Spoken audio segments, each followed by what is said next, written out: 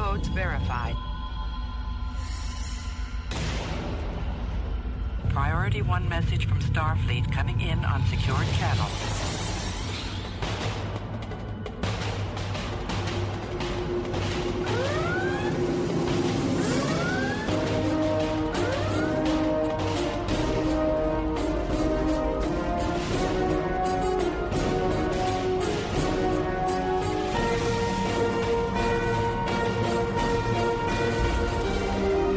Welcome to Priority 1. And now your hosts. Greetings, Captains. You're listening to episode 272 of Priority 1 Podcast, your weekly report on all things Star Trek. Available for download or streaming on Monday, May 30th at PriorityOnePodcast.com. I'm Elijah. And I'm Kenna. And as always, in the recording booth is our audio engineer, Winters. Hi, everyone. All right, Kenna, let's jump right in. What do we have this week? Well, this week we're trekking out the big stories from that exclusive Star Trek Beyond fan event in Hollywood, including a shocking announcement from J.J. Abrams about the Axanar lawsuit. In Star Trek Online news, there's a major performance fix coming soon, and we're catching you up on the latest information we have on Agents of Yesterday. Later, special guest Samuel Wall, art director of Star Trek Online, joins us to talk about the visual design of the game. And as always, before we wrap up the show, we'll open hailing frequencies for your incoming messages. Captains, don't forget to keep the conversation going on Facebook.com/Priority1Podcast or on Twitter @Priority1Pod. You can even send us an email via incoming@PriorityOnePodcast.com. And finally, thanks again to all our Patreon supporters who make this show possible from week to week. Visit us at patreon.com/Priority1 and check out all the cool perks we have to offer. Now, let's check out some of the latest news in the world of Star Trek. Jim, what in blazes? I don't know. Then let's trek it out.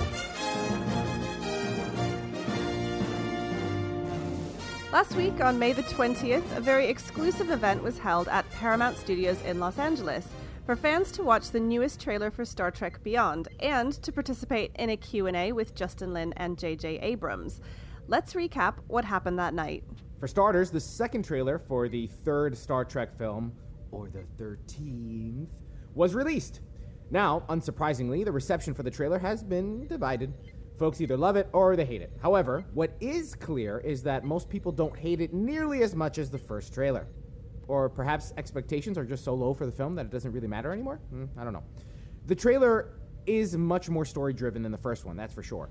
Also, what I noticed in particular, which actually has me excited for the film, is the cinematography. For instance, at about the 57-second mark, we see an angle of the Enterprise warping away from Earth. And this point of view is very unique and something I've never seen before. It's actually quite refreshing. Then we see an interesting spin on what warp speed looks like at about the 31-second mark. Now, I can appreciate the film much better for something like this, even if the story is a little bland. I like the idea that Justin Lin thought to himself, hey, we've seen a ship warp a bajillion times. How can I make it look new and interesting? One of the problems with Star Trek is that it's just, the franchise itself is that it's just so massive, right? We've got so many episodes, so many films, that it kind of collapses under its own weight of creativity. So from this trailer, I like that we're seeing something unique, visually at least, something unique and new that we haven't seen before. For a frame-by-frame breakdown, check out an article on Gizmodo. Links will be in the show notes. Now, there's potential spoilers in there. You have been warned. So, Kenna, what did you think of the trailer? I will say that the trailer looks different from the first one. I think it's better than the first one, but it was always going to be better than the first one because we have some actual details. There's a bit more meat to it, right? And it's hasn't got the Beastie Boys. It's a little more traditional for a Star Trek trailer, which is good. And I think we see a little bit more hints of what's going to happen in the plot. So from that perspective, I think it's much better. I am excited. To be fair, I was kind of excited from the first one. But moving on, later in the event, Zachary Quinto spent time talking about his relationship with the late Leonard Nimoy and the Nimoy family. Additionally, in celebration of Nimoy's life, Paramount named a street in the lot after him, Leonard Nimoy Way. Then, in perhaps the most shocking moment of the event, J.J. Abrams commented on the kerfluffle between Axanar and CBS Paramount. Let's just hear it straight from the horse's mouth. A few months back, there was a fan movie Axanar that was getting made, and there was this lawsuit that happened between the studio and these fans. And Justin, and I need to tell the story because he probably wouldn't, was sort of outraged by this as a longtime fan. And we started talking about it and realized that this was not, an appropriate way to deal with the fans. The fans should be celebrating this thing, like you're saying right now. We all, fans of Star Trek, are part of this world, and so you went to the studio and pushed them to stop this lawsuit, and now within the next few weeks it will be announced this is going away, and fans will be able to work on their project. Now, this announcement was later confirmed by a CBS representative via email to a BuzzFeed reporter, which also explained that guidelines will be developed for fan films. Finally. It seems, however, like it came as a surprise, even to the Axanar folks who were in attendance. Did Abrams possibly speak out of turn? Yeah, probably. At this point, beyond the announcement and the email to the BuzzFeed reporter, there hasn't been much of an update from CBS Paramount about the settlement or guidelines. However, Axanar has been moving forward with legal proceedings, which makes sense when CBS and Paramount haven't yet legally done anything. I thought that whole thing was really strange. So much. Okay, first of all, I'm going to go into it a little bit here. CBS Paramount clearly have no control over who works for them or with them, right? They really just don't. It's like everybody's just shooting guns in the air, just randomly like the Wild Wild West. First it's Justin Lin chiming in, J.J. Abrams, Simon Pegg with the original teaser trailer that was released. I mean, it's just they have no control. There's anybody can say whatever they want. So I'm pretty sure that Abrams, I'm pretty sure that this comment came out of the blue. And when it did, somebody freaked out somewhere in an office and started crying. That is pure conjecture, by the way. We have no evidence that actually happened at either CBS or Paramount. I would like to just put that little disclaimer. We cannot confirm that tears were actually shed. So that's number one. Number two is, second of all, I'm pulling this tweet from @Televixen because I think that she really made a great point. Quote, Leonard Nimoy, the godfather of Star Trek, was honored last night with a street at Paramount, and all anyone is talking about today is a lawsuit. End quote. It's true. It really is true. I think that this whole lawsuit, I almost want to say it's been a little too public, right? It clearly, there is a divisiveness in the community between people who support this particular fan project and people who don't. And it's very extreme. And I think that both sides, actually three sides, right? You've got CBS, Paramount, you've got the group at Axanar, and then you've got people who don't like Axanar. And I think that all three sides are acting very extreme, And I think blame, I think everybody can carry a little bit of blame. It's just sad to see that this Star Trek community can be so aggressive to each other. It's just it's disappointing. It really is. I just want to. I would love for all this to just disappear and go away. Let's get the guidelines. Let's continue to produce and be creative, and tell stories that we love to explore, and just set our egos aside. Just drop the egos. That's really what it is. It's just one big pissing contest between all these three sides, and it's a shame.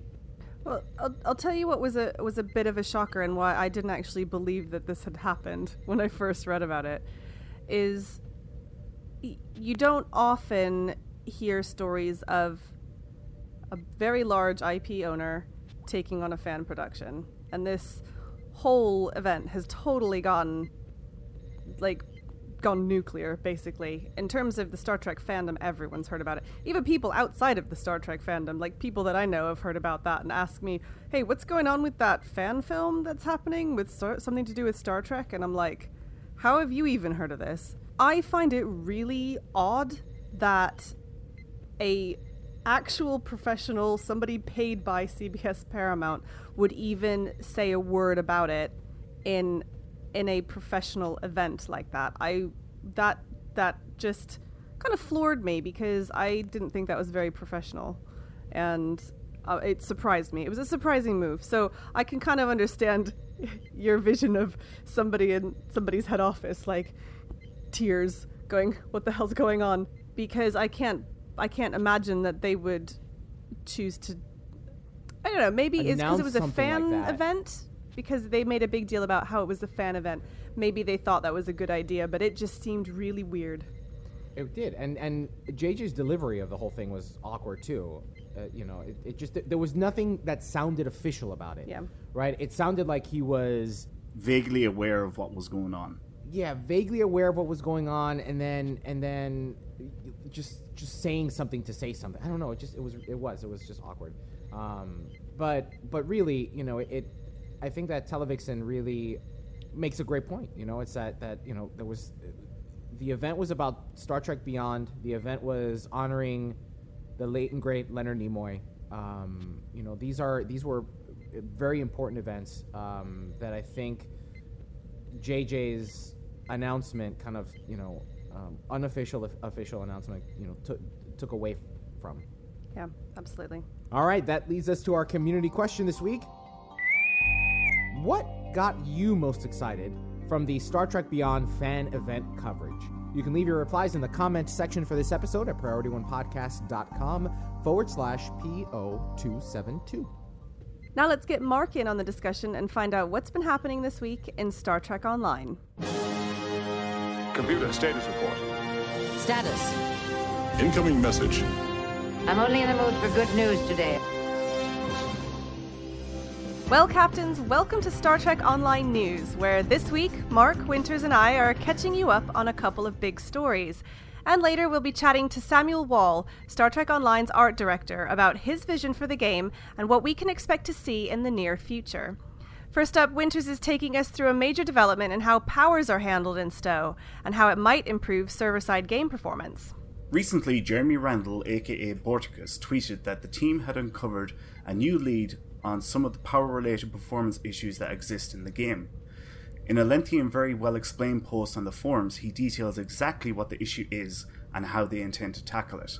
The issue they were facing is to do with what they call attribute modifiers that are attached to players or NPCs. In the game's engine, he explains, the devs use a type of shorthand called attribute sets. This lets the devs say, affect this entire set of things, without having to list each one. We know it as all damage. The all damage modifier, or attribute set, includes 16 separate attribute modifiers. Phaser, plasma, disruptor, tetryon, radiation, toxic, etc. Every type of damage in STO. So for example, if you use attack pattern alpha, which increases all damage, it actually applies 16 different attribute modifiers in the back end of the game. And it does this even if you only have one type of damage from your ship. As a more extreme example, the pilot starship trait Pedal to the Metal, which previously stacked up to 20 times, was actually applying 20 multiplied by 16, which came to a total of 320 attribute mods when fully stacked. As a core part of the engine, they have always had a cap on the number of attribute modifiers a single entity is allowed to have present on them at any point in time. You can see how the cap on attribute modifiers can be easily reached, and it's when this cap is reached that we start to see issues with server performance. The lead software engineer, Flying Targ, is currently working on a solution. He's finalizing a change that will cause the engine to interpret the attribute modifiers in groups, which count as single entries. That means that every source of all damage modifiers will be reduced to 1/16 its former footprint as far as combat evaluation is concerned. Since this is strictly a change to the way the code interprets certain powers, there is absolutely zero impact on the effectiveness of player abilities and equipment. They hope to have these changes ready to roll out to holodeck before the release of Agents of Yesterday. As always, we will leave a link in the show notes to Jeremy's complete post should you wish to read it at PriorityOnePodcast.com/PO272. Moving on to some more story content related news. Over the past few weeks, several blog posts have gone up about upcoming missions for Agents of Yesterday expansion for the new TOS characters. So far, we've picked out a few excerpts taken from the blogs. In a mission, Painful Omens, Space Station K-13 has suddenly ceased all contact with Starfleet, and it's going to be up to us to figure out why. In the mission, Return to Babel, at a critical conference for the Federation, ambassadors discuss the delicate situation of the admittance of the Corridan system. Various parties want to disrupt the conscience from the shadows, and only a cunningly hidden operation can stop them and make sure that the conference aboard the USS Enterprise goes as planned. In the third out of 4 posts that we had for missions, the Battle of Caleb 4. Klingon ships have attacked repeaters in the Federation's subspace communications network, and Starfleet Command believes that it may be a prelude to an invasion. And in the fourth of the missions, Tangled Webs, in 2268, the Defiant responded to a distress call in the unexplored Tholian sector. The crew of the Enterprise discovered the ship adrift 3 weeks later, caught in a phenomenon known as an interphase. Ew. A boarding party discovered signs of insanity and mutiny. The question they now faced was, what happened? Currently, these missions are available to Gold and Lifetime members over on the Tribble test server. Have any of us managed to have a look so far? What do we think? Thoughts, opinions, Haven't comments? played them. I'm not sorry. I tried to play them. I'm still right. stuck in the tutorial. No, I don't. Part of me really wants to play, and part of me really doesn't, because I kind of want to wait until they come out properly. Also, I can't get onto Tribble. But, if I could, I probably still would wait, I think. I'd still wait.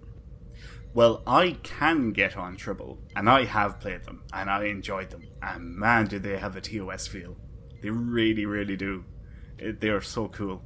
I thoroughly Don't you feel like, them. what do you have to wait until July for now? Like, don't you feel like it's a bit of a letdown? And you're going to have to play it again as well. I don't mind. I'll play it again. And I'll play it more than once, most likely, because I'll probably create a couple of different characters. Fair enough. Fair enough. But you've enjoyed them, and they're good. I have. No spoilers. Thoroughly. Yeah, there is without giving any spoilers, there is a real TOS feel about them. I mean, the colors that are used, and even traveling through sector space, you just look at it, you're like, this really does feel like you're, in an MMO that's in the 1960s. I can't think of any other way of explaining it apart from traveling through sector space. It looks like what special effects would have been pretty much back in the 1960s. The colors that they use for certain stars and things like that, it just has that feel. I'm gonna have to try this out now. One comment, that you made earlier, Winters, and that I've actually seen a couple of other people make on Twitter and the forums. Do we think this is it? So that's basically 6 missions in the Agents of Yesterday, and do we think that's it for the story arc? I hope not. I hope there's a lot more, because I was chomping at the bit to play more of it. If it's only 6 missions, I think it's over far too soon. So I hope there's a lot more than just 6 missions. Well, we do still have... They're going to have some explaining to do. We do still have quite a long time before the expansion actually launches, so it's probably going to be sometime in July. And the rate at which some of these blogs are coming out, like, what else do they have to announce? Because we got, 6 weeks left. We've been having a couple of different blogs a week, so...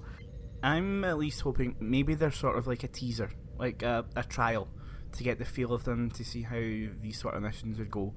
And there's actually many, many more in the back. Well, I do think it's an odd thing. Do they normally release blog previews like this far in advance? Because I think it feels really weird. As somebody who's planning on waiting until the expansion and to play them, I think it seems really strange to have 6 missions. I mean, okay, it doesn't really tell you what happens, but 6 missions teased this far out. Is that strange to anyone else, or is that just me? Yeah, I think I think they're just trying to build the hype train or hype. Well, and I hope it keeps going, because if that's it, and then we've got like 6 weeks of silence, I'm gonna feel tired. I doubt there's going to be 6 weeks of silence. They've probably got more blogs to do with actors that are going to come, doing voiceover. They'll probably have more blogs about stuff like that. Well, again, this week, in an effort to bring you some of the news and comments from PWE and Cryptic that aren't officially announced in the blogs, here's the latest comments pulled from the Twitterverse. Al Rivera at Captain Gecko tweeted, "Gotta catch 'em all," and it's a picture of all the current Did you voice see actors that? within the game. It's like little Pokemons. Yeah, I tried for about 5 minutes. Not very hard. I tried to kind of come up with a clever like Pokemon analogy, and it didn't work. So, if any of our listeners can come up with a clever Pokemon analogy, please do tweet them to @Captain Gecko. Yeah, who do we need to get a Master Ball to catch and get them in the game? I don't know. The big man himself. I think that would require a Master Ball. Thomas Maroney at cryptic_TTC tweeted, "Fixed registry number leading on TOS ships. Now the digits will appropriately spread out. Hashtag devils in the details." Yeah, he did actually clarify what he meant was kerning. Basically, the spacing is all spread out, nice and perfect on the TOS ships. Any of you font nerds will appreciate that. Don't you call me? And finally, community manager Laughing Trendy tweeted, "I have a strong opinion about the Federation, apparently, that comes out when I write placeholder text. Goody two-shoes." And lastly, before we wrap up Star Trek Online news, here's some upcoming events to look forward to. Get your swimsuits ready and your jetpacks tuned up. The summer event on Ryza starts on the 9th of June and will run through mid-July. There's also a bonus marks weekend starting on the 16th of June. As always, events are subject to change without notice. Make sure you check the in-game calendar or listen in here at Priority One Podcast for the latest news and updates from Star Trek Online. And now let's chat with Samuel Wall, art director for Star Trek Online. Security clearance level 3 or above is required to access BIOS. This is Captain Benjamin Sisko. Authorization Cisco Alpha 1 Alpha. Logs accessed. Well, Captains, today on Priority One Podcast, we have with us Samuel Wall, who's the art director for Star Trek Online. So, Samuel, welcome to the show. Thank you. So just to start us off, for those of our listeners who maybe aren't familiar, could you explain what falls under your remit as the art director? All the art. I get to hold the artistic vision from UI to effects, cutscenes, characters, ships, environments. Everything that you see visually on screen is under my domain. And how long have you been the art director? Going on a year and a half, or a little over a year and a half now. Could you tell us some of the things that you maybe think you feel as though you've had your mark on in Star Trek Online, something that we would recognize? All the Iconians.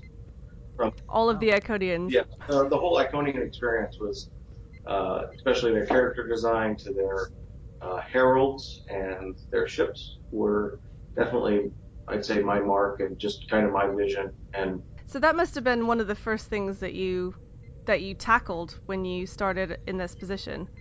Yeah. So when we set out to do Iconians 6 years ago, I had actually done individual contributor work. I'd actually made a lot of Iconian materials and props and things because we were going to tell that story a lot sooner, but we ended up never using any of that. So fast forward 6 years later, I stepped into the role as art director and had an opportunity to kind of fulfill my vision of what the Iconians were. It's passed hands through 3 different art directors now. So the Iconians have been touched by 3 different art directors in that whole time. Yeah, there were a lot of different ideas over 6 years, and that we kind of got rid of a lot of ideas and focused on other ones. And we, with our amazing concept artist Hector, we kind of unified the direction and went forward with that, where they kind of had control over gravity and nanotechnology and teleportation. So on the flip side, what would you say your biggest challenge has been in Star Trek Online so far? One of the most interesting and challenging aspects of the job of art director is maintaining the fan idea that adheres to the IP. Star Trek's beloved by so many people, and everyone has their own vision of what Star Trek is. Some people love TOS, TNG. And every show, every movie has its own unique style and vision. So. Well, I wanted to talk actually about Agents of Yesterday. So the expansion is coming out soon, and we already know from some of the screenshots and things that we're expecting it to look really, really different. Could you give us a bit of an insight into what it's like to try and fit what's a really modern-looking game into the original series? It was a really big challenge. The original experience, the original series just had such a unique look to it, right? Because it was like on the cusp of black and white television becoming color television. They really went wild with it, with their crazy lighting and dressing and set dressing. So we wanted to distill all of that into our game and make things simpler and cleaner and in this modern minimalistic approach with vibrant colors and costumes.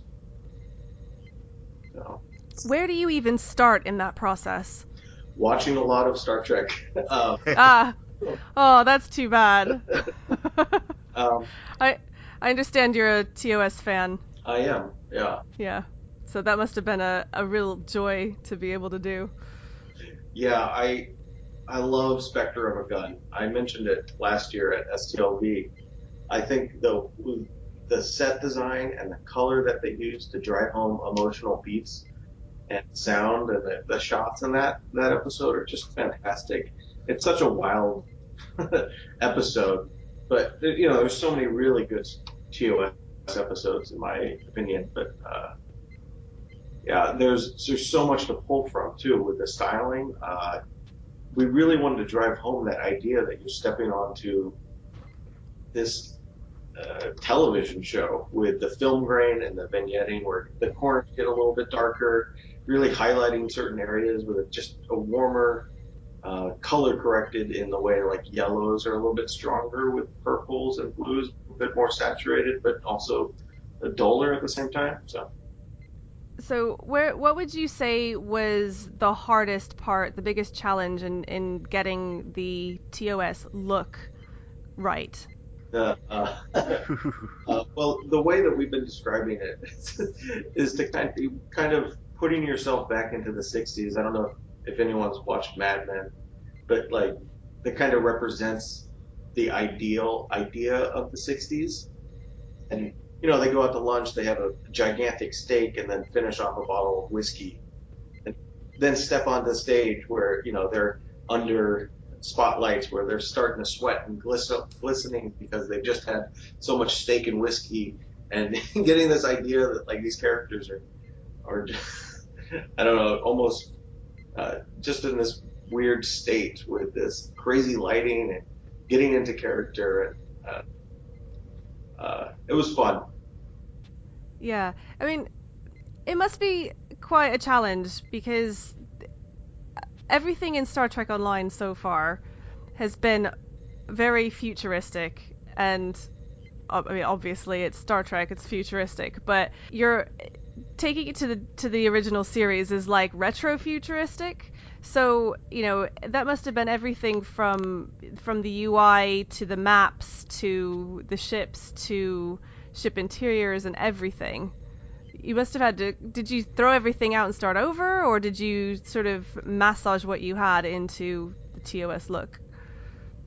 We pretty much started over. Back in 2011, I did the original, the Connie interior and bridge. That was pretty much our jumping off point for everything. We tried to get into the mindset of how the television show would have made things, where it's like, okay, we're under a tight budget. We would take this set and maybe light it a little differently, change the props around, maybe add a new prop. But overall, it's still a Federation ship, but you can tell it's different enough. So the hardest thing about developing a whole experience that's flavored with the television from the 60s is simple is more.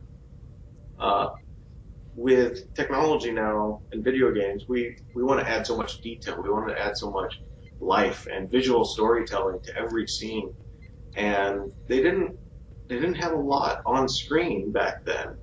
So that was the biggest struggle for our artists, was to to stop putting things in on from ships, like stop detailing things out, effects, keeping them really simple, where it's just a flash of color, to the UI, where it's this simple curves, maybe no curves at all, to the environments and lighting. Because there wasn't high def No. back in the 60s.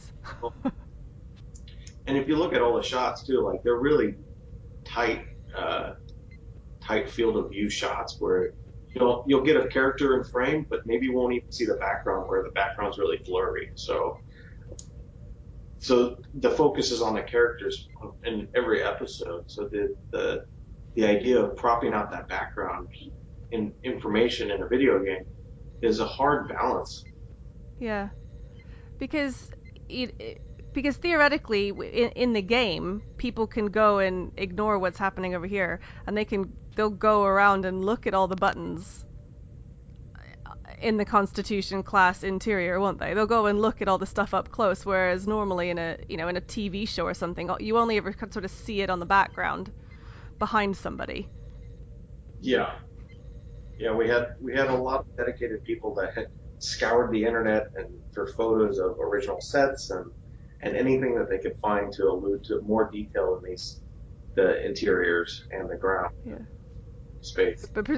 But presumably there isn't actually an awful lot of detail. Correct. Yeah.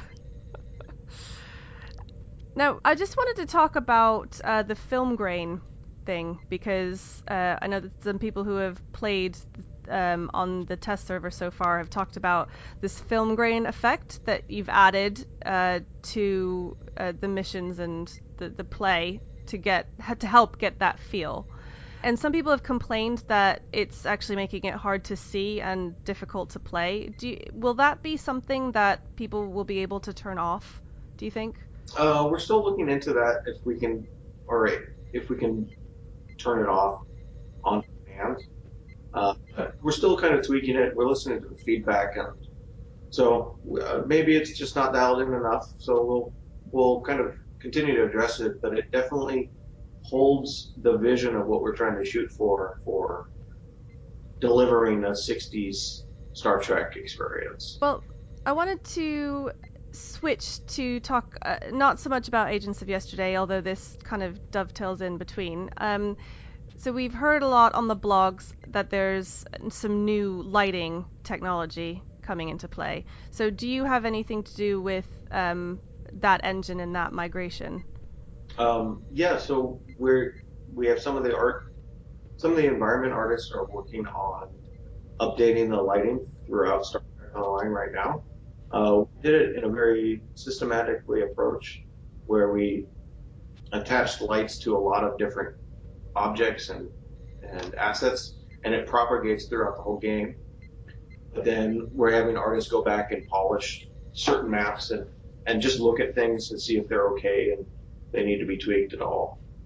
What it really gives us is a lot of secondary and tertiary bounce light, so that it really creates an environment to feel more realistic, and the way that the characters are grounded in those environments is just it's just more amazing.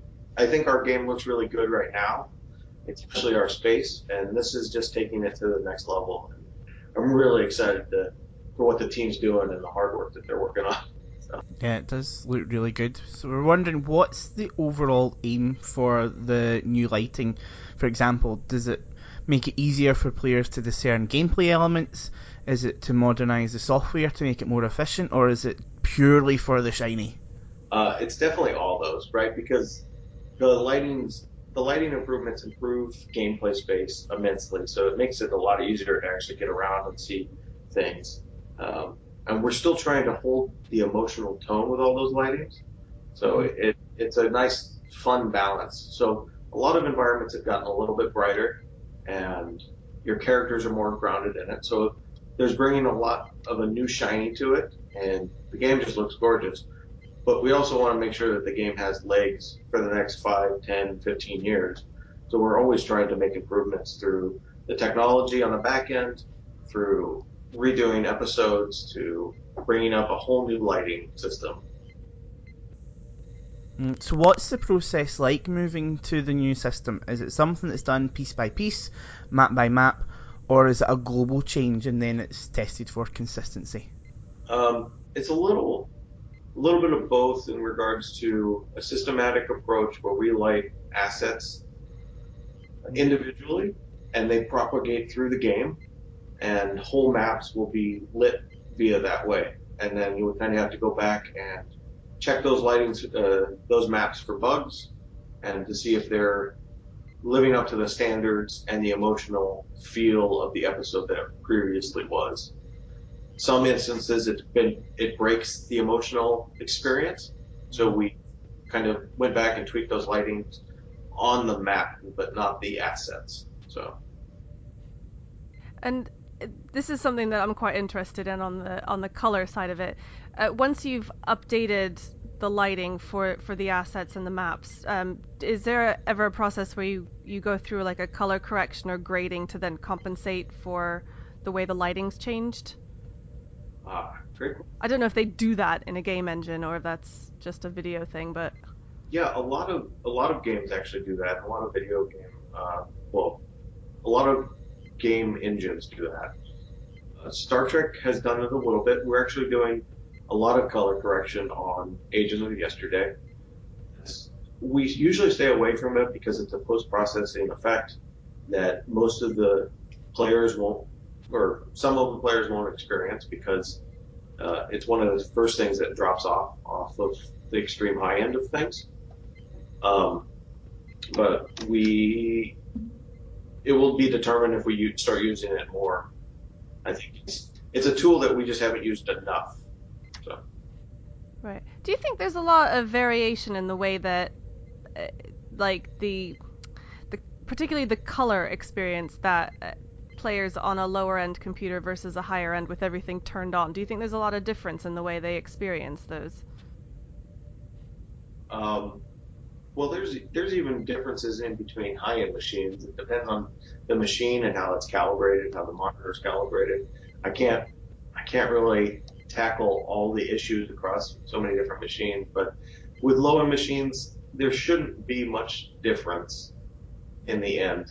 And if there is, then it's a problem, and that we just need to fix it. Try to tackle those things before it goes live. Sometimes we're just not perfect, and we let bugs slip through. Yeah.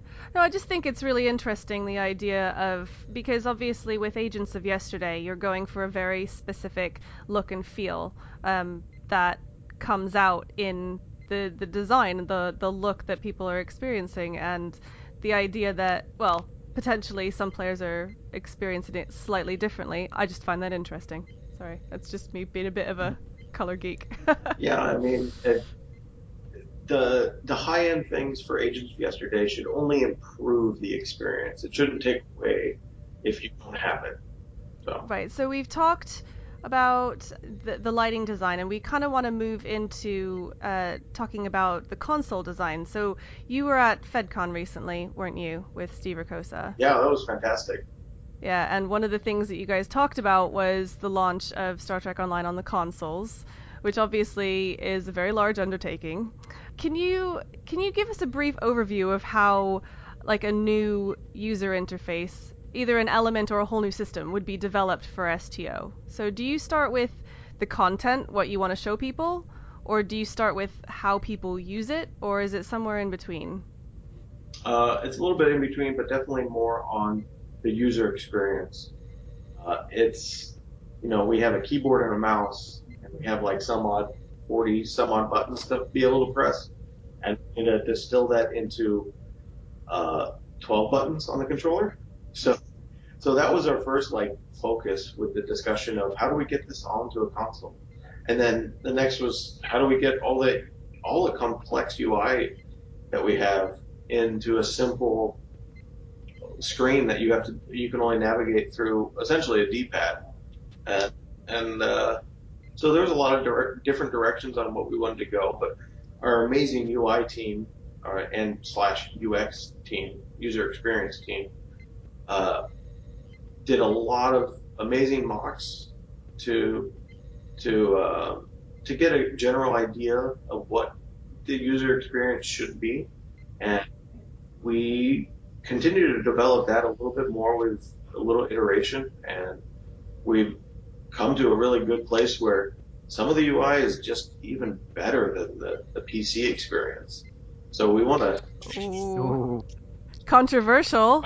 Yeah, but once you see it, it's going to be fantastic because you'll want it in the PC version. Some of it. Yeah. Some of it. Some of us are looking forward to potentially an open beta where we can play around.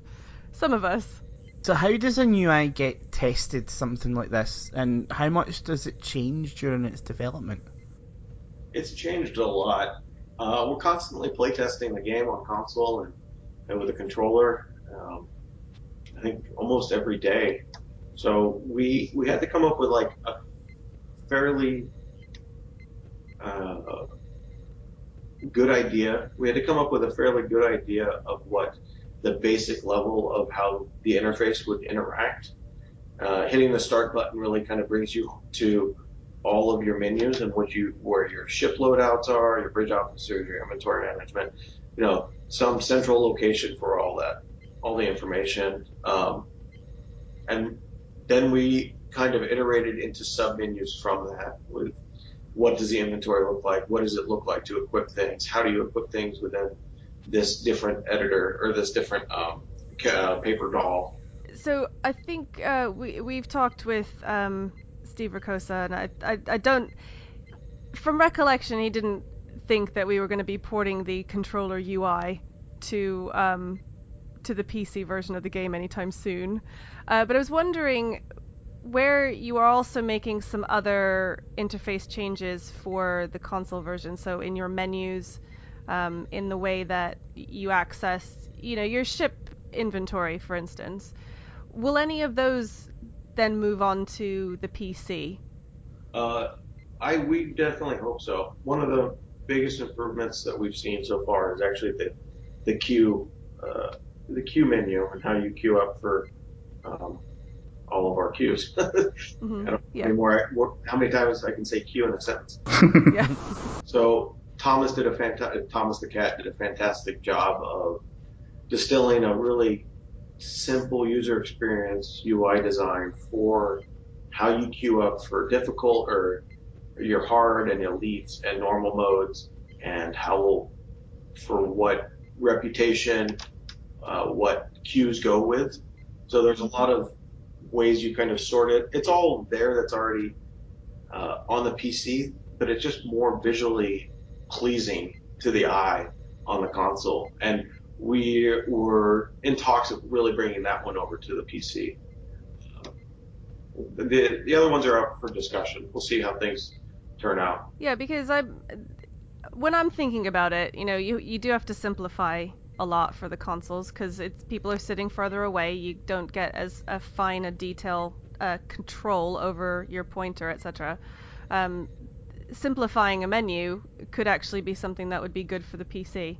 So I think that's a potential, isn't it? Yes, definitely. That's a potential. Having a smoother, cleaner player experience is always a goal for me. That's always the direction we want to move in. So, sticking with the PC, what do you see as the biggest problem with the current UI? What's something you would like to improve in the future? Well, I think that the queue list is one of my bigger pet peeves. When I want to go get into the game and want to queue for something, it's just I have to scroll through a giant list of things. Yeah, I can sort it, but I can't really eliminate things. But one of the things that I really want to get is like a central that you can collect your duty officers, your reputation rewards, and probably start up the other ones and crafting all on one kind of screen, or maybe just collecting them there. I don't know. There's a lot of talks and kind of making almost a home splash page type thing where it's like, oh, here's the new mission, here's your rewards from crafting, here's your rewards from your reputation. Oh, we're running this event right now, you should go check this out. like a lot of that information is distilled in different locations. Just have one simple UI element that kind of brings all that home. While we're talking about bits of the UI, what is your favorite part of the UI, either in the PC version or the upcoming console version?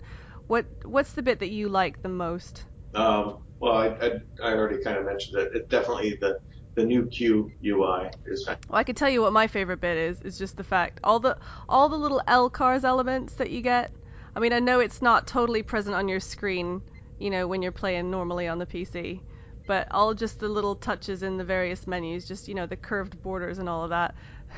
That's the stuff that really keeps me coming back. That sounds really lame, but I love it. I've even got on my phone, I've got an LCARS lock screen because I can. Yeah. So that's awesome. There's so many people that are such big fans of LCARS. I was not the biggest fan to begin with, but it's definitely grown on me. So I'm so happy with what Thomas has been able to do. With, just continuing the design of LCARS is fantastic, and I applaud him for doing such a fantastic job. So. Yeah, and just on a personal note for you, we've talked about a lot of different things, the lighting engine and the user interface. As an art director, what's your favorite part of your job? What's the thing you like to really sink your teeth into and go for? Well, I came up through the environment team. So as an environment artist, we touch everything from lighting to sky to the ground that you walk on to the ships that you explore. Like, really getting my hands deep in those things is definitely my comfort zone. So I really enjoy that. But then what I've actually really enjoyed is getting to know the ships even better, because when I was on the environment team, I didn't really discuss things with the ship artist and talk about what they're working on so much. So once I stepped into this role, understanding the bigger picture of what the ships really are to certain people and what they really strive to deliver has been a fantastic journey of learning for me. And we had a blast designing the TOS ships. No. So you said you were previously an environment artist. Could you give us an insight? Is there anything coming up in Agents of Yesterday that maybe you really like and we haven't quite seen yet, or we haven't previewed yet? I think there's a TOS episode that's not yet on Tribble, and I think it has to be one of the. There's an episode from the original series, Operation Annihilate, where the Enterprise crew beams down to a planet and it's infected with the neuroparasites. Well, we've done the neuroparasites episode. It's number 3 at K13, but we actually created a ground environment that's a Romulan colony based off 60s modern architecture. So it's this really gorgeous environment. We're interacting with some Romulan TOS characters. Oh, well, I'll look forward to seeing that then. Yeah, good. And the story is fantastic too. Well, as always, I have a lot of faith in the storytelling in Star Trek Online at the moment, so I kind of take that as a given. So a quick bonus question, right? So on Twitter a few days ago, you tweeted a picture and said you would give away a free lifetime subscription to anyone who guessed what it was. Has anybody guessed yet? No. No one's gotten even close. Okay. So it's all still to play for, is what you're saying. There really is 2 years worth of planning in that one picture. Right. Okay, so we will leave a link in our show notes to said tweet, and you can go and have a look for yourself and tweet Samuel if you think you can identify whatever's going on in there. So, yeah. So that's all the questions that we've got. Have you got any questions for us? Or is there anything that we haven't touched on that you wanted to talk about? Well, I guess maybe this is how... was it a challenge to kind of come up with art questions or art-related questions? For me, it was a challenge to not get really geeky about color correction and color design and grading and the vignetting and the film grade and all that kind of stuff. So, because I'm not sure most people would maybe want to hear about all the details about how you've come up with all that. But not really, because I think, I don't know, I could go on and on about the art in Star Trek Online, because part of the reason we're all here is because of the immersive experience of being in Star Trek.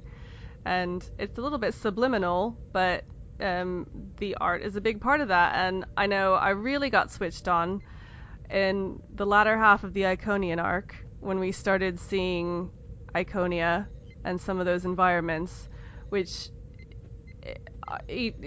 take the game to another level, personally. So with Ancient Iconia? Yeah, and I could geek out about the art all day long, but so no. That whole story arc was just so much fun to develop for, and like I said earlier, the Iconians were just really got my hands deep in that, kind of thrown into the fire with leading an artistic vision with that, and the team really stood behind me and supported the direction. And Ancient Iconia, we wanted to just sell that these Iconians were almost mystical and beautiful species. So, and I hope that we distilled that. Well, it must have been a really big undertaking, because the Iconians, you know, you were building up to it for so long, and these are creatures that we never saw on screen, and so it's sort of left to you guys to really fill all of that detail in. That must have been a massive undertaking, and a lot of stress. Yeah. Yes, it was a lot of hard work that went into that. We went in a lot of different directions with Iconians, and that was because of where we're at. We didn't then with how the how the art team was structured and how I kind of stepped into that role. It was almost like a chicken running around without its head on, and we stumbled onto an amazing visual style, and it was a lot of fun. I would love to go back to them, but we'll see. Well, I mean, now you've got kind of a big, another very large artistic vision thing to pull off with the original series aesthetic, which is a little more understated, maybe a little less shiny than the Iconians. But how do you hope people will react to it? I mean, obviously you want them to react well, but I think it's a love it or hate it. Like, you know, we set out. I for months before we even were starting to talking about, we're like, okay, the next expansion is going to be TOS. Okay, what does that mean? Well, it's just visually, it's so different, and I wanted to set out to make sure that we made it look like the show, and it's going to be a really different visual experience from, you know, if you're really new to the game and start a TOS character, and then once you get into the 2409, it's just going to be different, and you'll know the difference, and then in a few levels you'll go back to the TOS experience, and you'll be surprised, or, you know, feel at home again, and come back to the 25th century, 24th century, and it'll just, you know, like, oh, this is the game that I play. Do you think we'll feel like we're time traveling?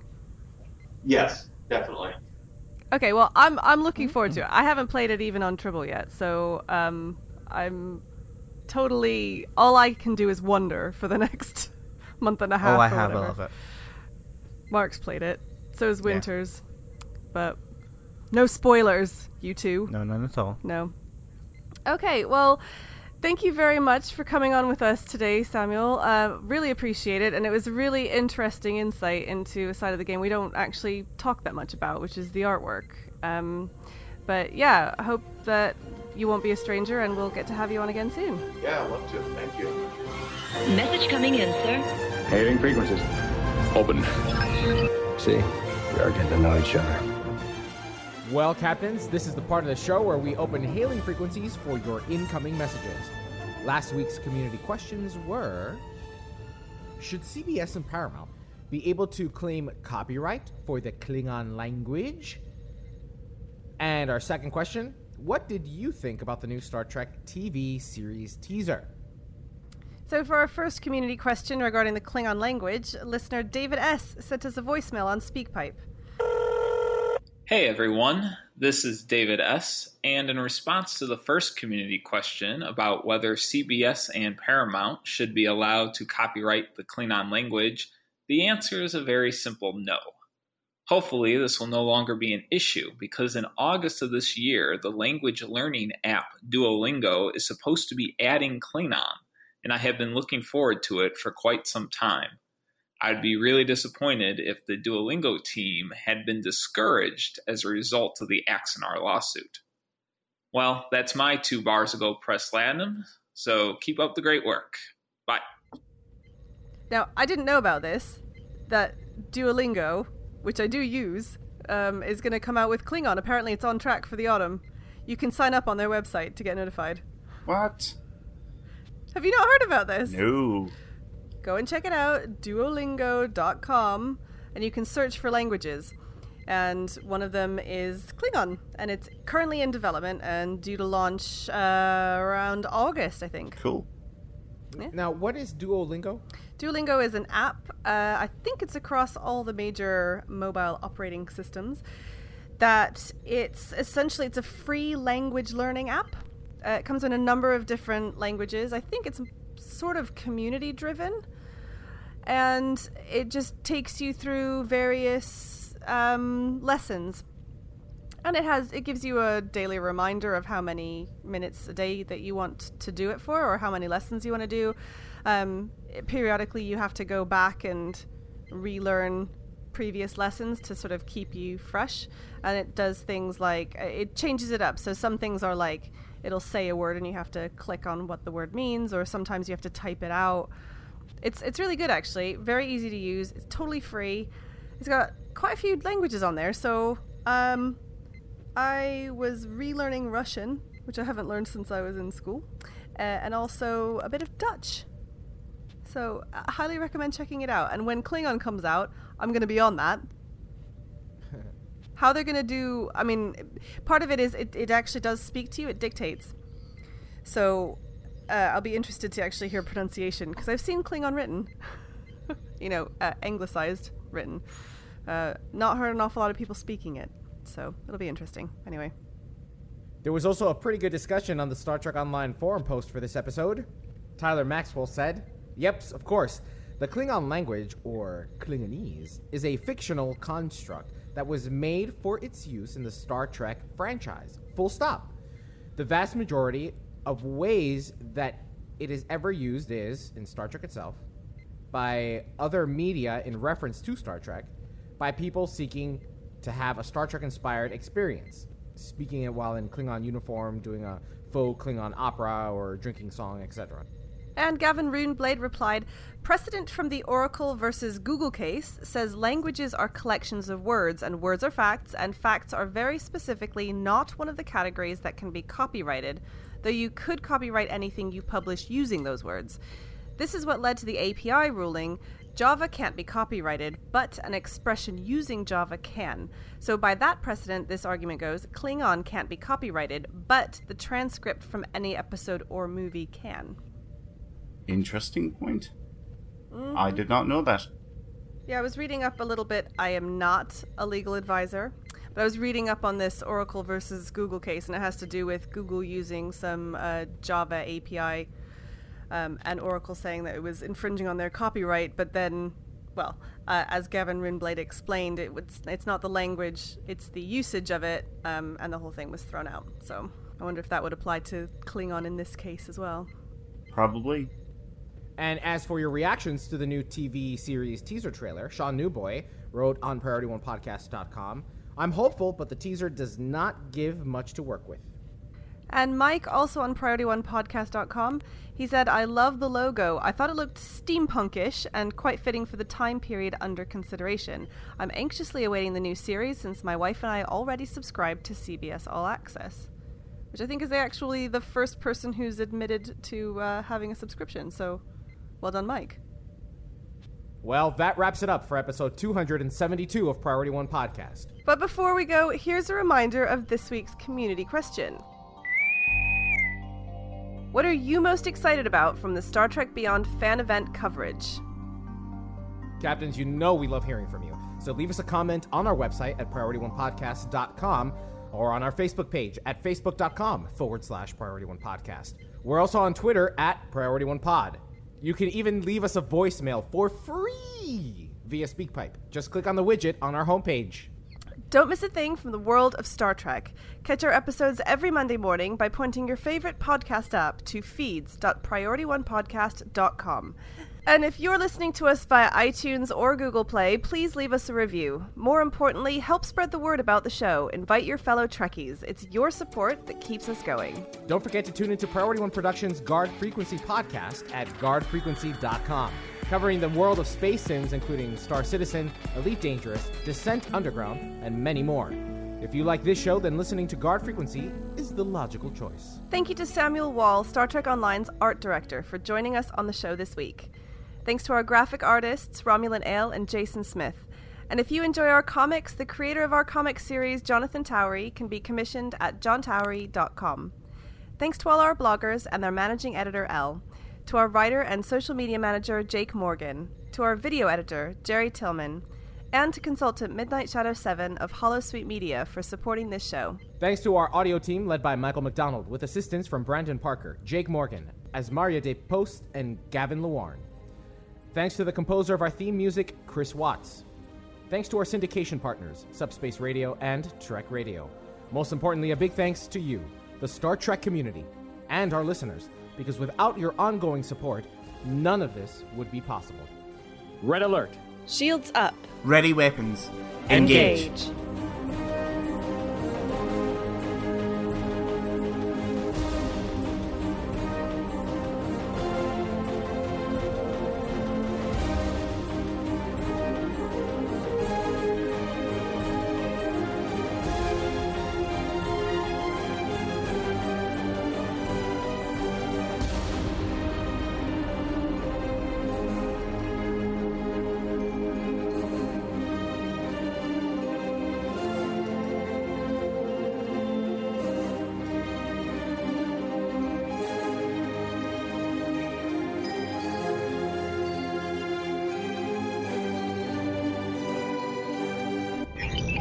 Transfer complete.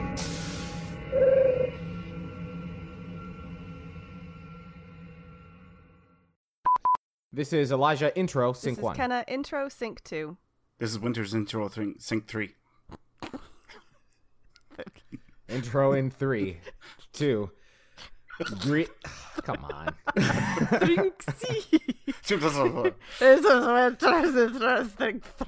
Well, Elijah was so fast. I tried to go just as fast. What was up with that? You were doing it really, really fast. It threw me off as well. You're like, 3, 2, In Star Trek Online news, there's a major performance with jazz hands. Well, for a frame-by-frame breakdown, you can check out an article. How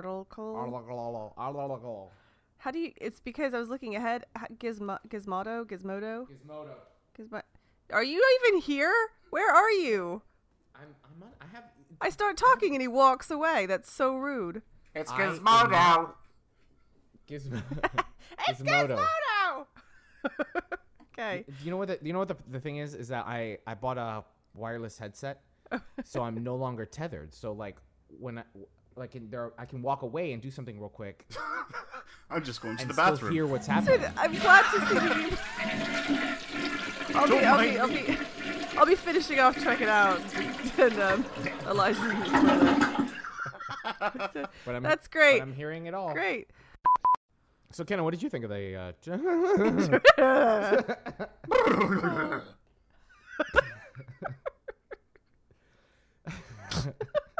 The stallion, baby. Oh God, I think we broke Kenna. So, Kenna, what did you think of the trailer?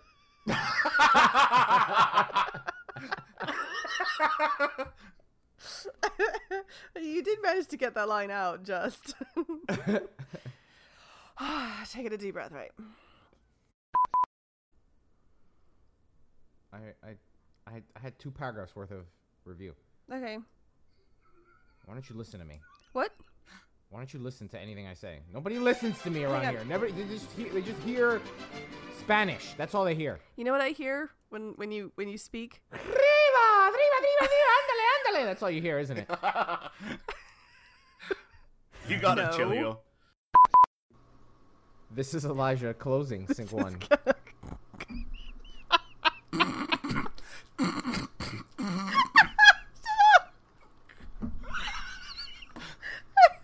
Do it again, please.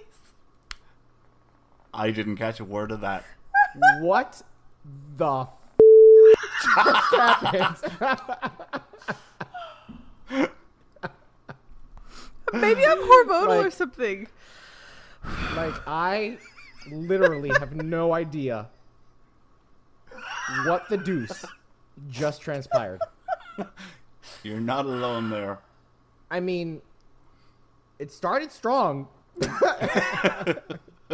we had a good takeoff. Oh, I'm better. I'm fine now.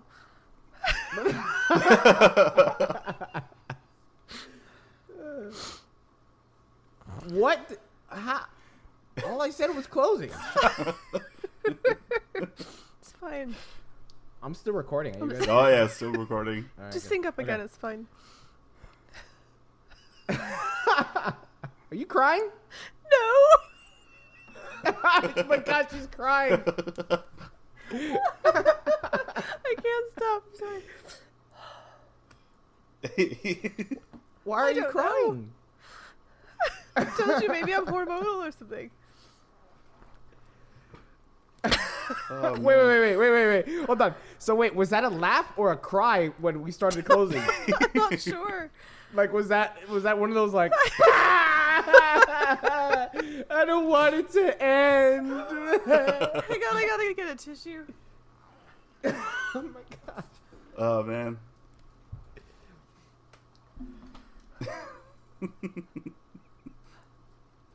I think I'm just a bit embarrassed today. I cry when I get embarrassed. I don't actually cry when I'm sad. Which is really annoying when you are sad. And you want to cry and then you can't. I cry when I get embarrassed. Or frustrated. Why are you embarrassed or frustrated? Because I keep making silly noises and things today. I don't know what's wrong with me. Listen, nothing is gonna be better than.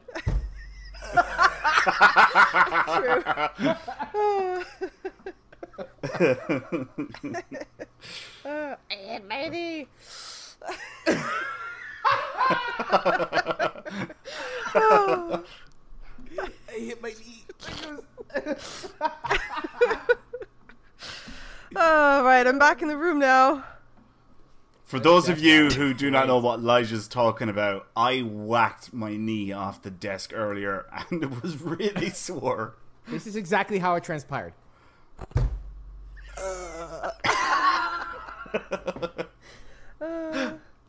Winters, are you okay? I hit my knee.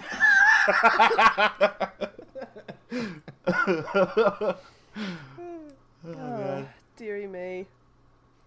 Okay. Right. I just kept recording because. Oh yeah. Me too. Whatever. Okay. There's like 2 or 3 bloopers in there. Closing in 3. If you see, here's the thing though, if we play that Kenna was crying, people are gonna think that I like said something and I made her cry, and then it's another subreddit. All right. Okay, we're like a minute from the end. We're a minute from the end, woman. Oh, okay. It's late. It's Friday. Don't miss a thing from the world of Star Trek. Catch our episodes every Monday morning by pointing your favorite podcast app to feeds.pri. I can't do it. I was trying really hard. Don't miss a thing from the world of Star Trek. Catch our episodes every Monday morning by pointing your favorite podcast app to feeds.priorityonepodcast.com. And if you're listening to us via iTunes or Google Play, please leave us a review. Yo, hold on a second. Can you take it from? Because you went. I know. That's exactly what happened. I'm also really bugged up. Can you hear?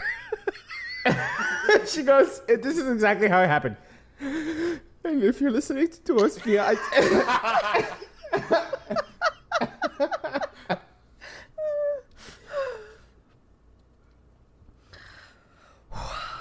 this is so difficult. Why is it so hard?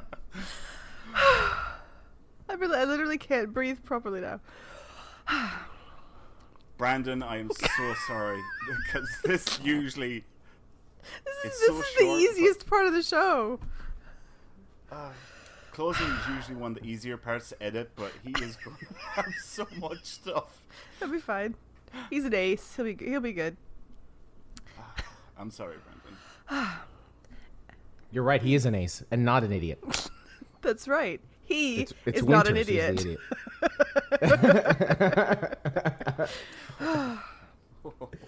Hey, Winters.